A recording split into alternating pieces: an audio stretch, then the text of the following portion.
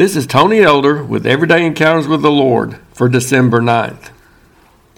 One time a young man who was pursuing a calling of God in his life preached his first sermon at our church. That initial step into a pulpit can be rather nerve-wracking. I remember when I faced that milestone on an Easter Sunday evening many years ago.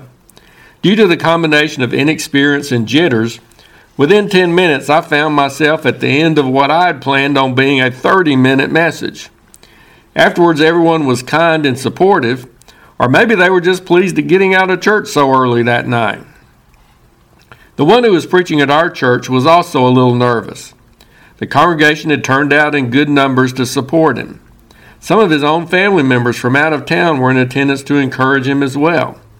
Just a few minutes prior to the beginning of that service, I looked outside to see our district superintendent driving into the parking lot. In the denomination we belonged to at the time, this is a church official who has some authority and supervision over a number of churches in an area.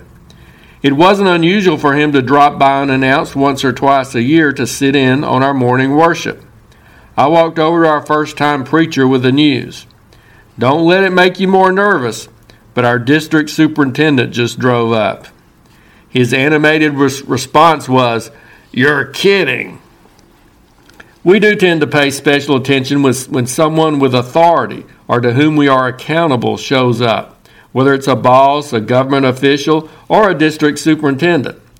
I'm glad to report that this young man handled the situation well, and we enjoyed a good worship experience together. He also didn't have any problem outdistancing my first 10-minute effort. We would do well to remember that the one to whom we are ultimately accountable is always part of our audience as we go through life. But the Lord's presence really shouldn't make us nervous unless we know that we're involved in something that isn't pleasing to Him. My district superintendent downplayed his presence at our service that morning as not being any reason for additional anxiety. It's easier for me to view him that way than it probably was for the one who was delivering his first sermon, because I've known this superintendent for many years. I see him more as my friend, supporter, and helper, not as someone who's there to try to find something to criticize. Can't we look at God in a similar way? It's true that He's our judge to whom we'll give an account. If we're knowingly rebelling against His will for us, we ought to be concerned about the consequences. But when we're trying to live for Him and serve Him, He's not there to nitpick every little thing we do or to try to seek something He can condemn.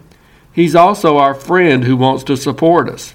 He's our Heavenly Father who's there to encourage us.